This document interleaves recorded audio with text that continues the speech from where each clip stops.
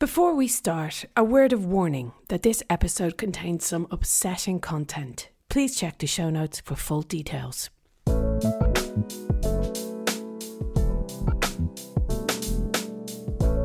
Hello and welcome to Changes. Last September, huge protests were sparked after it was reported that a 22-year-old Iranian woman, Mahsa Amini, died after being beaten by police for allegedly violating Iran's strict rules by not wearing a hijab.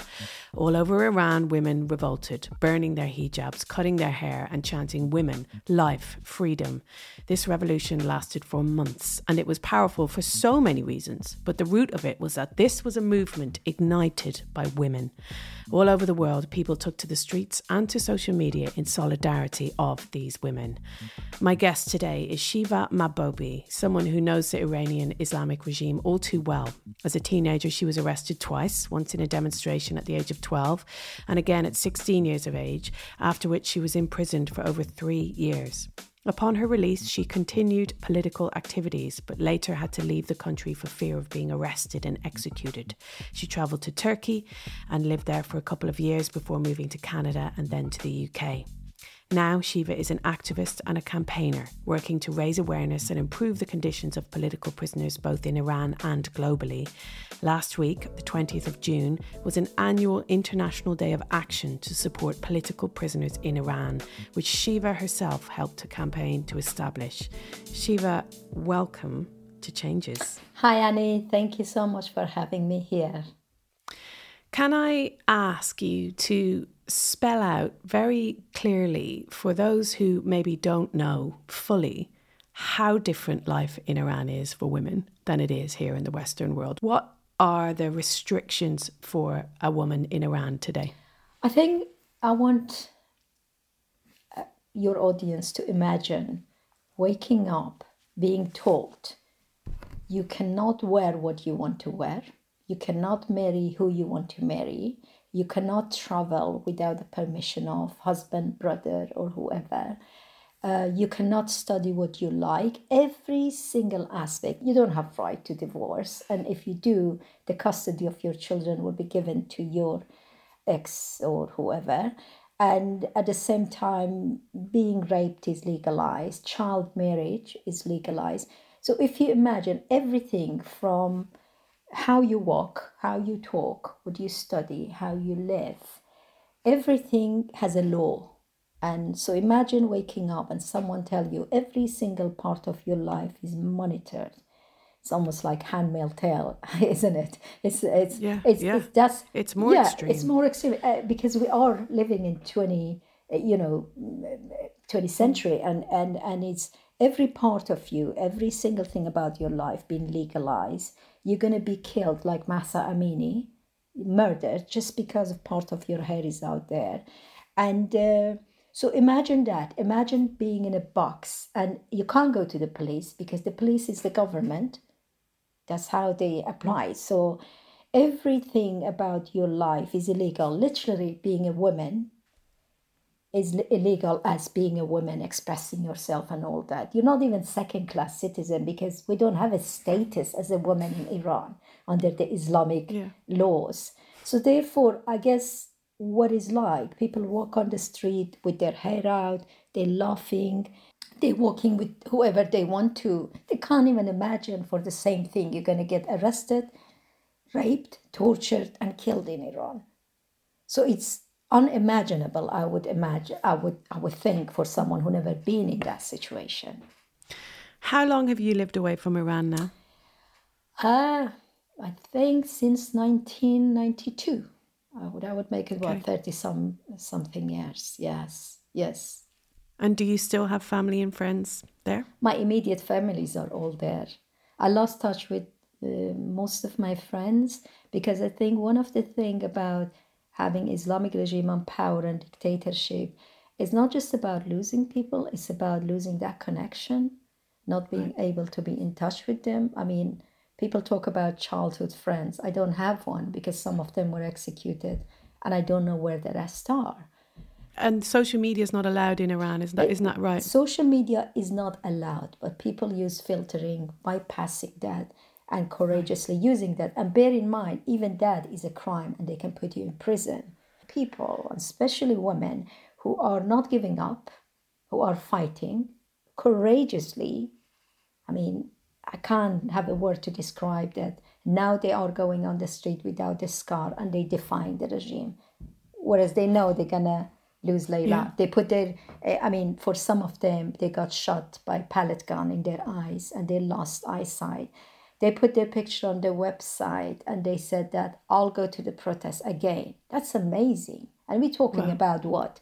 Early 20, I don't know, 16 years old, even younger. I mean, they killed 75 kids in this protest and their parents are still defying the regime.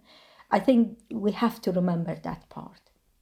People are so courageous and they pass fear. Fear doesn't mean anything when you've lost everything and you are determined to get rid of this regime. So I guess there are two parts to that. We have to remember that it's not just people haven't given up. And that's amazing. I mean, I look at these young people. If you remember the images of these young student girls who were taking off their hijab, I really identified with them because that was me, you know, years and years ago, that went on the street and fought for my right. I was only 12 and then went on again. I identify with them and I'm glad. I'm saddened that they still have to fight, but I'm really proud that generation after generation, strong women been going on and doing, you know, as someone says, you know, women who made from fire, they are not going to be burned. It's impossible. They made of fire. And that's how I think women in Iran are.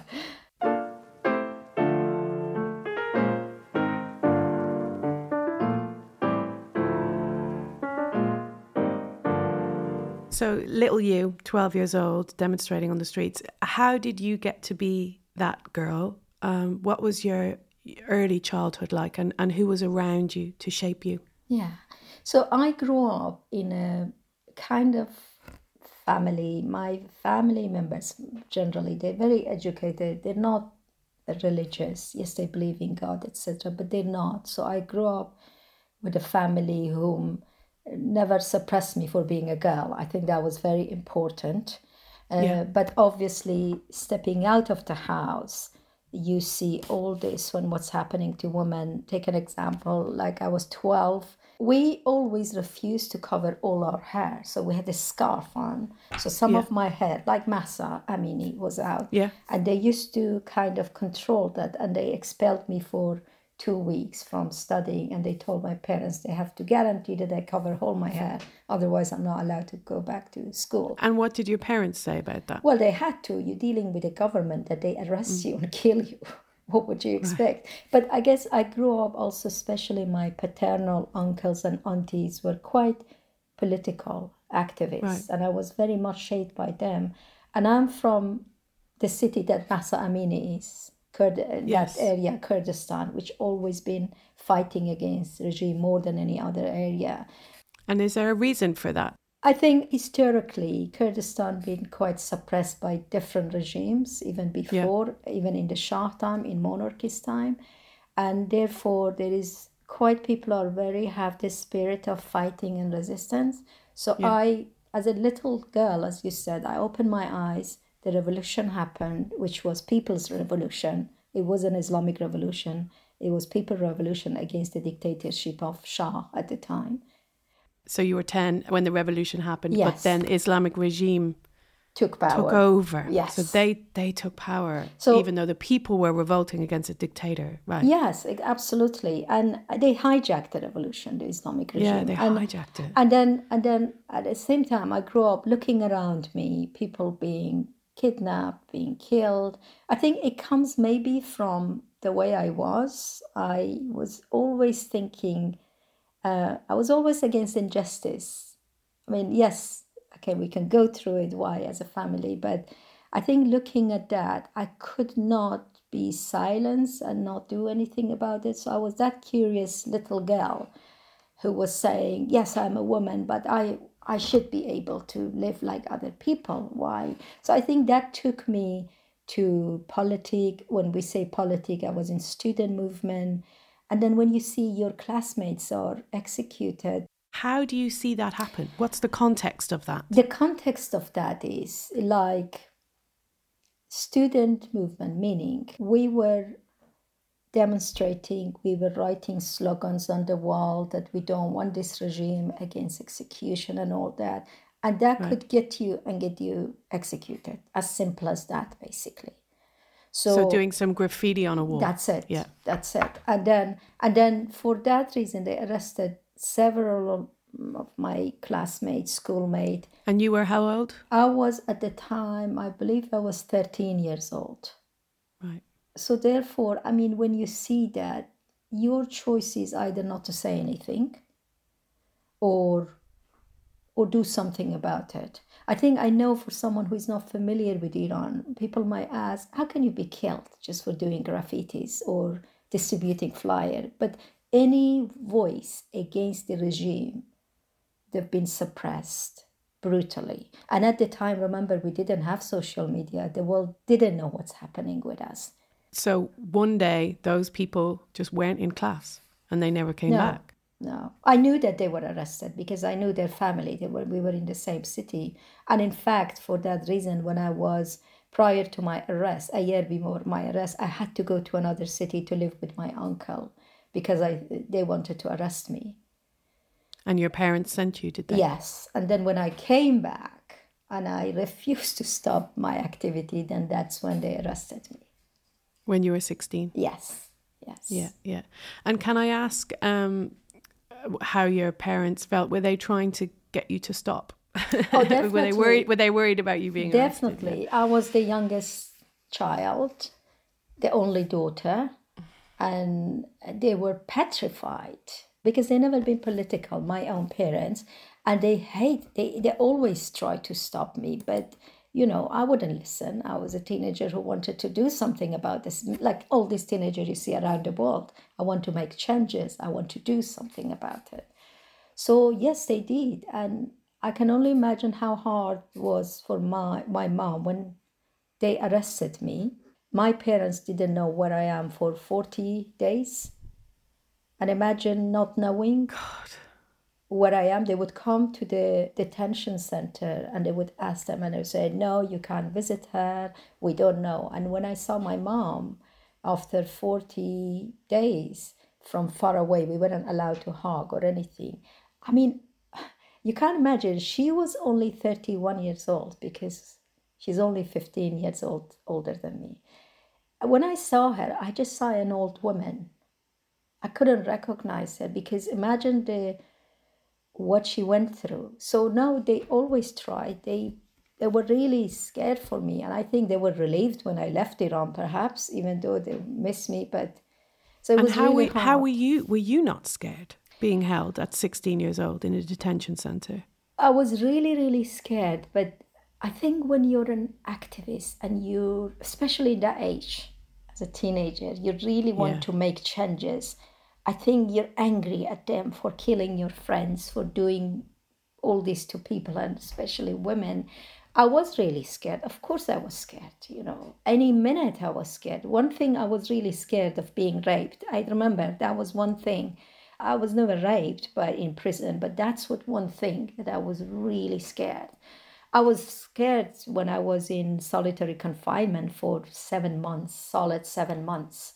7 months in solitary confinement. Yeah. So 7 months, and another time 3 months, but the longest was 7 months. Talk us through as much or as little as you want of that. What was the condition that you were in? So it was a small room, let's say 1.5 to less than 1 meter, with no toilet, no facilities, nothing. It just with a small window in the roof that you couldn't reach, obviously. And constantly there, they would take you to the toilet only 3 times, no matter how much you needed to go to toilet. And I think as a result, I developed lots of kidney problem and stuff like that. And then they would come in any time they wish if they wanted. And in the beginning, I didn't have any basically visit with my family. No one knew what happened to you. So it was quite horrible because I think being in solitary confinement, you really don't know if people know you're alive or not. You're Right. really on your own. I mean, not just literally, emotionally, you know that you're on your own and anything could happen to you. So it was really horrible. And they would do that for punishment, because if in prison you wouldn't submit to them and you would say, well, I'm not gonna collaborate with you, then they would put you in solitary confinement. Like the first time I was arrested, I was in the solitary confinement for 10 days and they would lash me on the sole of my feet. So it's quite a lot, and you can imagine all this happening to a teenager, because it's very different when you're much older. You have a sense of what's going on in life. With a teenager, I mean, my sweet 16 and 18 happen in prison, so it's really difficult. But I guess you are in a survival mode. Yeah. You want to survive, and you're so angry at them, you don't want them to see your weakness. So I guess that's what helped you survive. I guess for when I was released for years, I had nightmares and all these PTSD symptoms. I'm sure, of But course. Yeah. but going to therapy and also myself becoming a psychotherapist really was Yeah. helpful to help me to be able to see it the way it was, and see it as part of my life. Yeah. I heard you when you did a talk for the Cambridge University. You talked about a moment when you were in solitary confinement, a life affirming moment, a sound that you heard. Yeah, Would you yeah. mind telling me about that? That was the time, because I was in solitary confinement in different time. But that 7 months, I think everything was dead, literally, and it was so horrible. And then all of a sudden, I heard the sound of a little baby crying, and I thought it's like a link to life. And Right. I thought that's the most beautiful thing at that moment, hearing the sound of this baby crying. A life existed Yeah. outside in the world, and it was amazing. I still remember, and I just purposely, it put a smile on my face, and I was just listening and say, oh my gosh, that's so beautiful. It's Yeah. almost when, because I think you forget those sign of life. I mean, something that is normal. People, you're on the tube and you hear kids crying and say, oh gosh, but then you don't know what does that mean to someone in solitary confinement. And how did you hear the baby crying? Did your prison back onto a street or something? No, How no, did? actually, that was a child of one of the prisoners, because it Right. wasn't near the street. It was a quite a huge prison in the city of Yeah. Kermanshah. And then lots of also non-political prisoners were there, and political prisoners. There were many of them, I think more than 100. So the voice seemed coming from maybe another row or Right. the corridor. And when, Shiva, when you weren't in solitary confinement, what were your experiences of the other people that you shared prison with? I was in a public ward as well, so I had lots of inmates. And when you're in prison, those people become your family. You look after each other, which is really nice. Yeah. And I'm still in touch with some of them. And they are your lifeline in a sense. So, when we were ill, we were looking after each other. And even when I was in solitary confinement, one of the things we used to do, we weren't allowed to talk to each other. You would just pass by, and when we would be taken to the toilet, we had blindfolded. We were Wow. blindfolded, so we couldn't see. But one of the thing, we were talking to each other by Morse code. Wow. We learned that. So I remember one of them, we were talking about our life. You get really good at it when you're doing it so long. Yeah. But the problem is they were listening. Right. And when they find out we are talking to each other through Morse code, Yeah. they took that prisoner to another cell and they beat him up, basically. Right.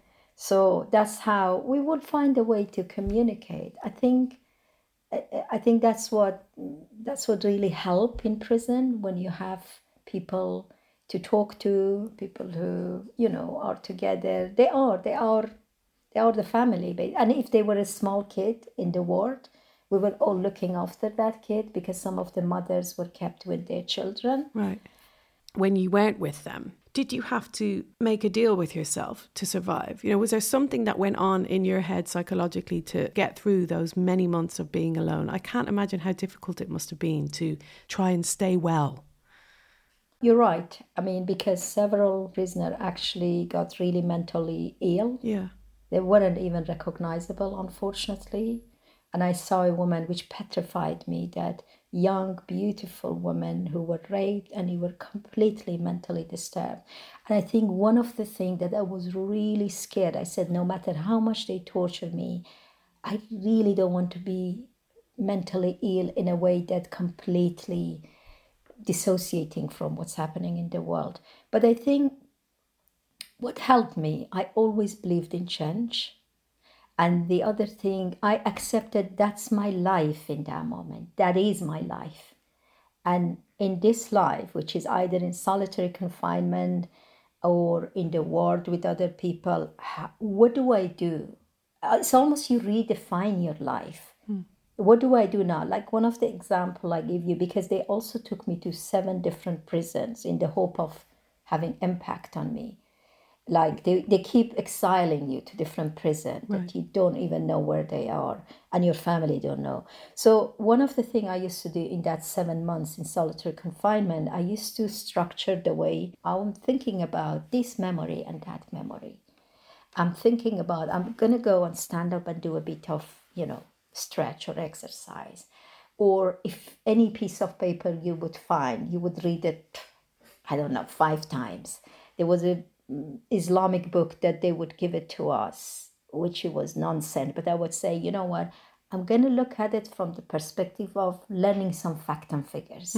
So you kind of redefine it. I used to make little flowers with whatever left. Like, for example, if I had a toothpaste, I would just, when I finish it, I would use it as a kind of a cup. Yeah.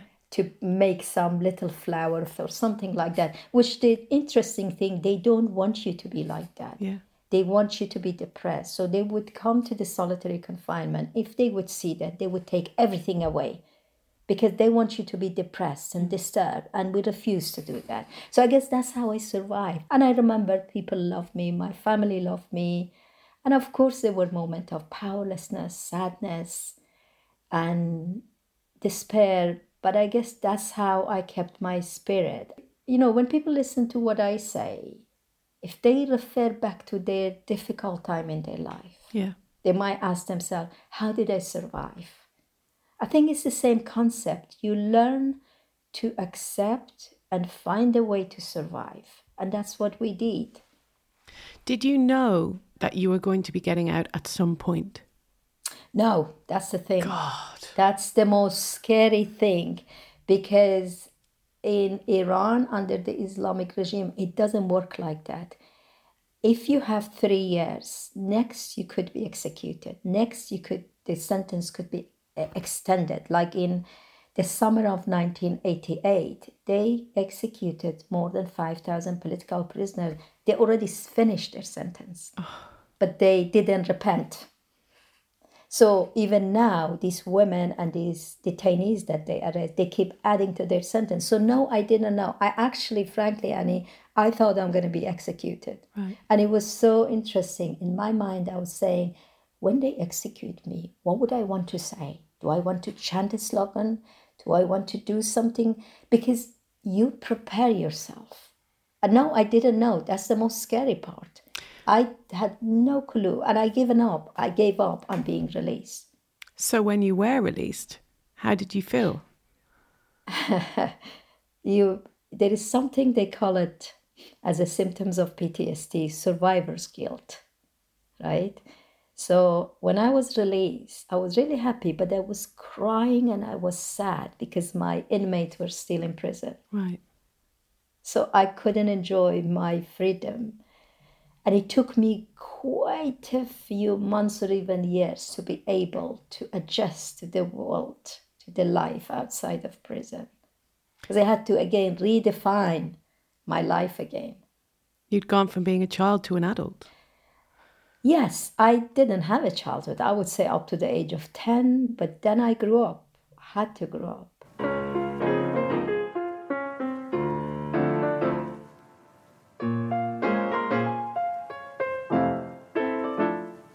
It wasn't that many years later when you had to leave Iran for good. Yeah. And what was the Yeah. context of that? I continued my activities. That's the thing. So you were still angry upon leaving? I actually, you know what, Annie, when you are released, you are even more angry. I can imagine. For what they have done to you and to your friends. You are even more angry. And even now, years, decades from that, I'm even more angry than very beginning. So, and that's why when I see these young people and what they do to them, I do relate to them, and it makes me more angry because I know what it's like. But when I came out of prison, despite my parents' wish, I continued. I couldn't. And then they wanted to arrest me again through one of my friends who got arrested. She kind of sent a message out that the interrogator asked about Shiva. Yeah. And you better go and leave. So I left. Otherwise, I wouldn't be here talking to you. So that's, yes, how I left. When you say you were still doing it, so what exactly were you doing? What activism? How is that manifesting in terms of your normal life? Yes, sure. With two other friends, we were handwriting leaflets, and we were putting in people's house saying that you need to come on the street, you need to protest. We were again writing slogans on the wall. But usually when you are arrested once, you are monitored. Right. So they don't leave you alone. I had to sign for a while. Every week I had to go there and sign that saying, I'm still here. So then I had to go to Turkey because that's what many people used to do. It's the neighboring country. Yeah. And then I went and claimed asylum. But even in Turkey, I didn't feel safe because it's a neighboring country and the regime's agents were constantly there. So, yeah, that's how I had to. It was difficult because I personally, if I didn't have to, I would never leave. Yeah. I would never imagine I leave my siblings and my mom. I would never imagine because I had more siblings after that. I would never imagine. I didn't get to see the birth of my little sister and brother. I was in prison and I left them when they were only 5. So for me, it was really difficult because I was really, really close to my family. Yeah. And are you still in touch with them now? I am. I haven't seen them for years and years because I don't even dare to go to the neighboring country. You might know that they kidnapped some of the dual nationals from the neighboring countries. One of them got executed, Swedish Iranian. I am in touch by phone and rest, but I'm aware that everything I say will be monitored.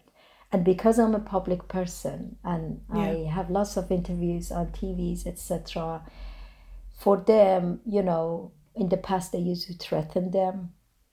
And it's hard. I mean, for me, I'm mindful that I put them in danger as well. Yeah.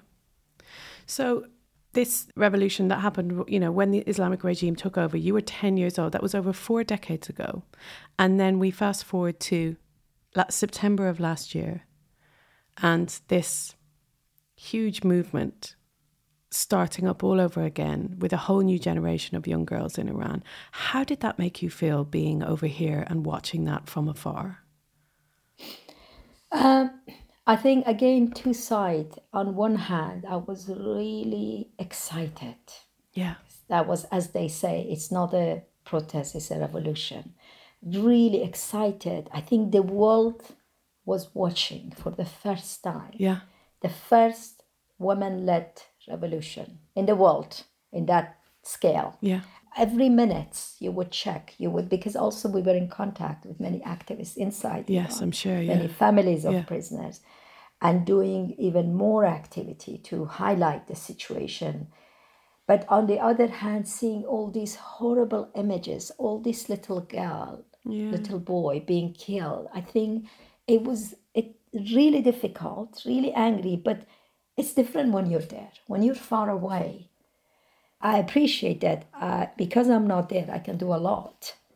But at the same time, I think it was really, really, really difficult. And remember, because my parents live in the same city, where all this started, Right. when Massa Amini was killed. And of course, worrying for them, for all of them. But at the same time, really, really, I've never seen myself feeling that empowered Yeah. by the courageousness of these young people. I mean, I couldn't believe my eyes, the thing they were doing. They were confronting, they were after all these security forces. The security forces were running because these women were following them, defying them.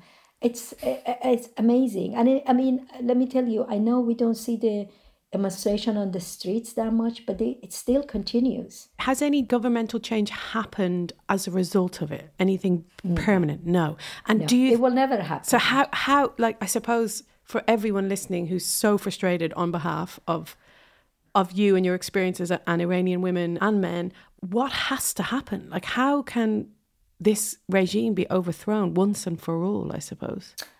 I think only, as people in Iran say, as we know, only by people overthrowing the regime. Yeah. No government around the world. We don't want government around the world to rescue us. We're able to do that because what needs to happen, which I'm sure it will happen, like, is the mass protests and strikes in Iran nationwide. I think that should happen to overthrow the regime. Having said that, but I think what the governments around the world can do is actually to boycott, to politically boycott this regime. Yeah. You know, we still have the embassy of the Islamic regime in every country. We still have diplomats. It's really sad because just recently they elected the Islamic regime as the chair for Human Rights Forum. Can you imagine that? No. And now they are part of the member of those who are in the General Assembly of the United Nations. Just I'm talking about a few weeks ago. I mean, we're tired of this empty condemnation, empty this and that. Yeah. People are adamant. They always have a say. They say, it's not finished. We're going to come up on the street again. We're going to protest again. We're going to overthrow you. It's just a matter of time. Yeah. We overthrow the Islamic regime. That's the only change. Am I right in saying that this time it was classless, as in it was kind of from all walks of, not just women, but all types of people, rich and poor, kind of united more than ever? Yes. Yeah. And I think one of the reasons is because, remember, the Islamic regime and its revolutionary guard attacking everyone. But the matter of women, when women are in the lead, it's quite unifying because you have women everywhere. So yes, you're absolutely right. It was everywhere, every section of the society. There is no right for anyone, especially women, but especially they execute LGBTQ. That's the punishment for being gay or lesbian. The transgenders, you cannot be transgender. You have to be either man or woman. Yeah. So they force you to go through surgery. So everyone's life is an attack. But when the majority of the society, women, are standing up to the most notorious regime, misogynist regime, that says something about that country. Yeah. Because remember, when the Women Life Revolution happened since September, but based on our estimate in the campaign to free political prisoners in Iran, what I'm the spokesperson for, they arrested approximately 60,000 people. Wow. And that was their tactic, because they arrested anyone who could, they suspected they're going to participate. But what happened, that didn't work. They had to release some. Because they didn't have room, or what was the nature of them releasing? People didn't stop protesting. Right, I mean, see. Okay. over all these years I campaigned, I've never seen that many rape and that many arrests happened. Right. But that didn't work. So when that didn't work, then they started attacking these schoolgirls with chemical attacks. Yes. Oh my God. Yeah.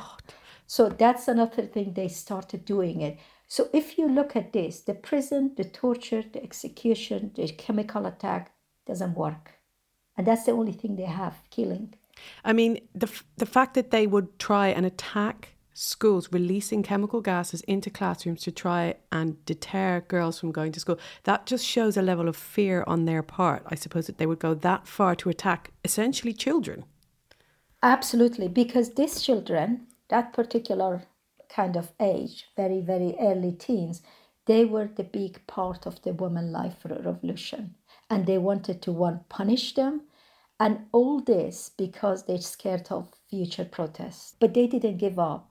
They just, so amazing. I saw a video clip that these little girls were saying, they chemically attack us again, but we went in front of the school and we said, we don't want this regime who kills children.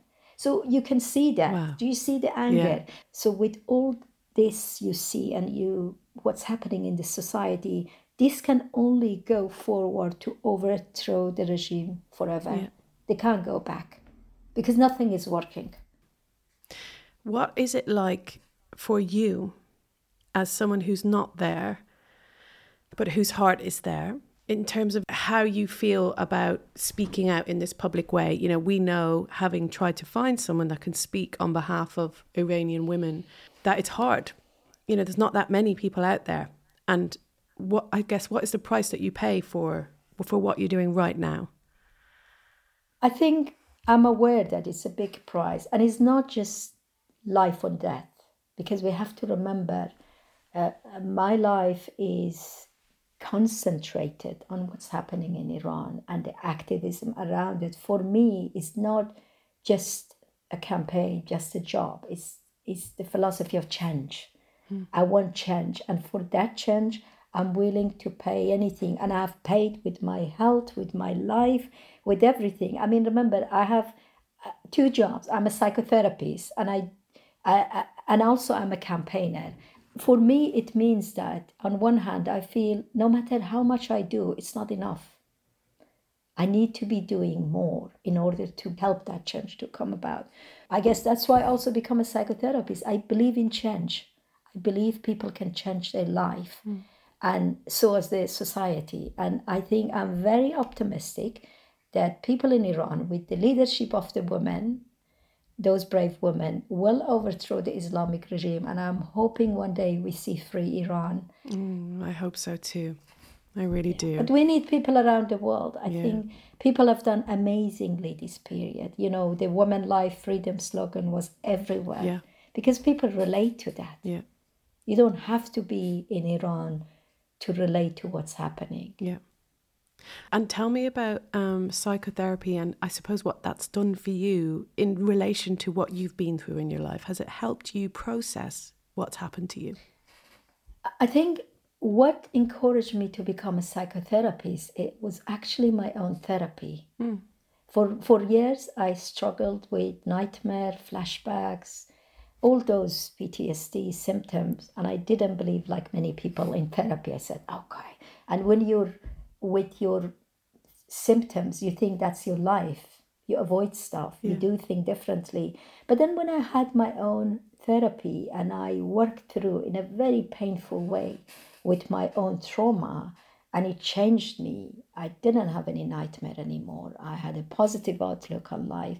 I think that kind of motivated me to study something in that sense. And I started studying and then relating to people. And especially, it's amazing when I work with survivors of torture. I relate to them. I can see where they come from.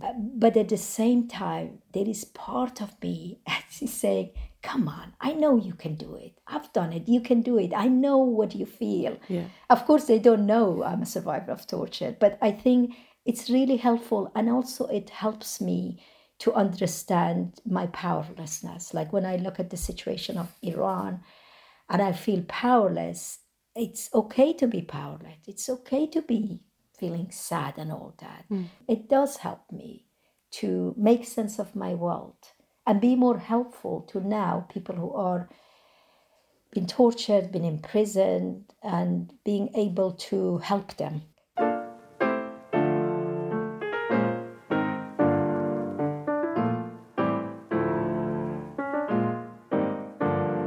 Shiva, just with regards to when this regime does get overthrown, what is your utopian vision for how Iran could be ruled and run in the future?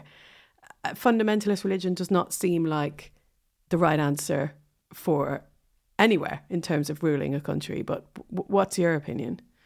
What we want in Iran, for people to have the freedom and opportunity to choose between those who are able to take part in the government, not one person. We don't want monarchies. Yeah. We don't want Islamic regime. We don't want any religion government whatsoever. I think people in Iran really hate religion now, in a sense, because for what they've been done to them. This is what we want, a free Iran, that you be able to choose people in the power and be able to be an equal citizen. Do you believe in God? I don't. I'm an atheist, and I'll tell you why. By default, when you're born somewhere, they call you Christian, Muslim, and it's very typical that when you are born in Iran, they assume you're Muslim, whereas there are lots of atheists in Iran. I remember the first time I looked at Quran, I was 12 years old, and I looked at one of the verses regarding women. And I was shocked. Not that I believed in Quran, in a sense. I wasn't brought up in an Islamic family. But then I decided that I want to believe in something that it's actually I can make sense of. I believe in humanity. That's what I believe. I believe in humanity and change. And for that, I don't need any religion to create rules for me what to do and how to live. I don't need to be scared of being burned in hell in order to be a decent human being. And I think that's what I'm practicing. But I do define myself as a socialist, as an atheist, and I always believe people have power to change. How has your relationship with change changed over the years, if at all? I think in different stage of your life, change has a different meaning. It depends how you look at it. For me, change is not constant. It's always changing. The change that I feel now, perhaps 10 years ago, I didn't feel that's a change. Yeah. I felt that's the reality of life. You always changing. Yeah. I change from when I work with my patient, when I work as a campaigner with my campaign, I'm always changing because we learn from people. You reflect. We have capacity to reflect, and therefore you're always changing the way you look at the world. I was looking at your book, and it was interesting. It says about getting used to living, making life in a strange place. Yeah. And I was just relating to that. How many times I changed my life. How many times I started from zero in different countries and different places. And true, I mean, we learn to adapt. But I guess believing in change, it's a hope. The day that you believed change is not happening, I don't think there is hope. So I think for me, change is very much equal to hope. I can change things, I can change myself.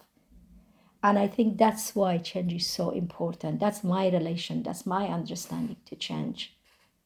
Is there something that you would advise for our listeners who want to be able to help and support and show solidarity to the Iranian women, what they can do? Yes, everyone have the power to change something. Any citizen in this country, around the world, they can send an email as basic as that to their MPs, Member of Parliament, to their governments, and saying that I am concerned about, I'm outrageous about what's happening in Iran. And we want you to pressure the Islamic regime to release all political prisoners. But more than that, they can pressure their government by sending only one email. That's it. And sending one email saying that we actually want you to boycott the Islamic regime, to kick them out of our country. They have no right. A fascist regime has no right to have an embassy in the heart of every country. We wouldn't let Hitler to have an embassy, would we? No. So therefore, imagine if millions of people sent these letters, that would create lots of change. So please follow the situation in Iran and what has been happening, because overthrowing the Islamic regime is not beneficial to Iran. It makes the world safer. And therefore, push your member of parliament, push your government to expel the Islamic regime and their diplomats from your country, because I think we should be ashamed that having fascist regime and diplomats in London, in any country we're living. Yeah. Shiva, thank you so much. That was such a beautiful conversation. Thank you. Thank you. Thank you. Do please rate, review and subscribe to Changes. It is so appreciated. And if you fancy sharing it on social media too, that would be amazing. The more people we can get listening to these episodes, the better. We want to tell our stories far and wide. Changes is produced by Louise Mason through DIN Productions. Thanks for listening.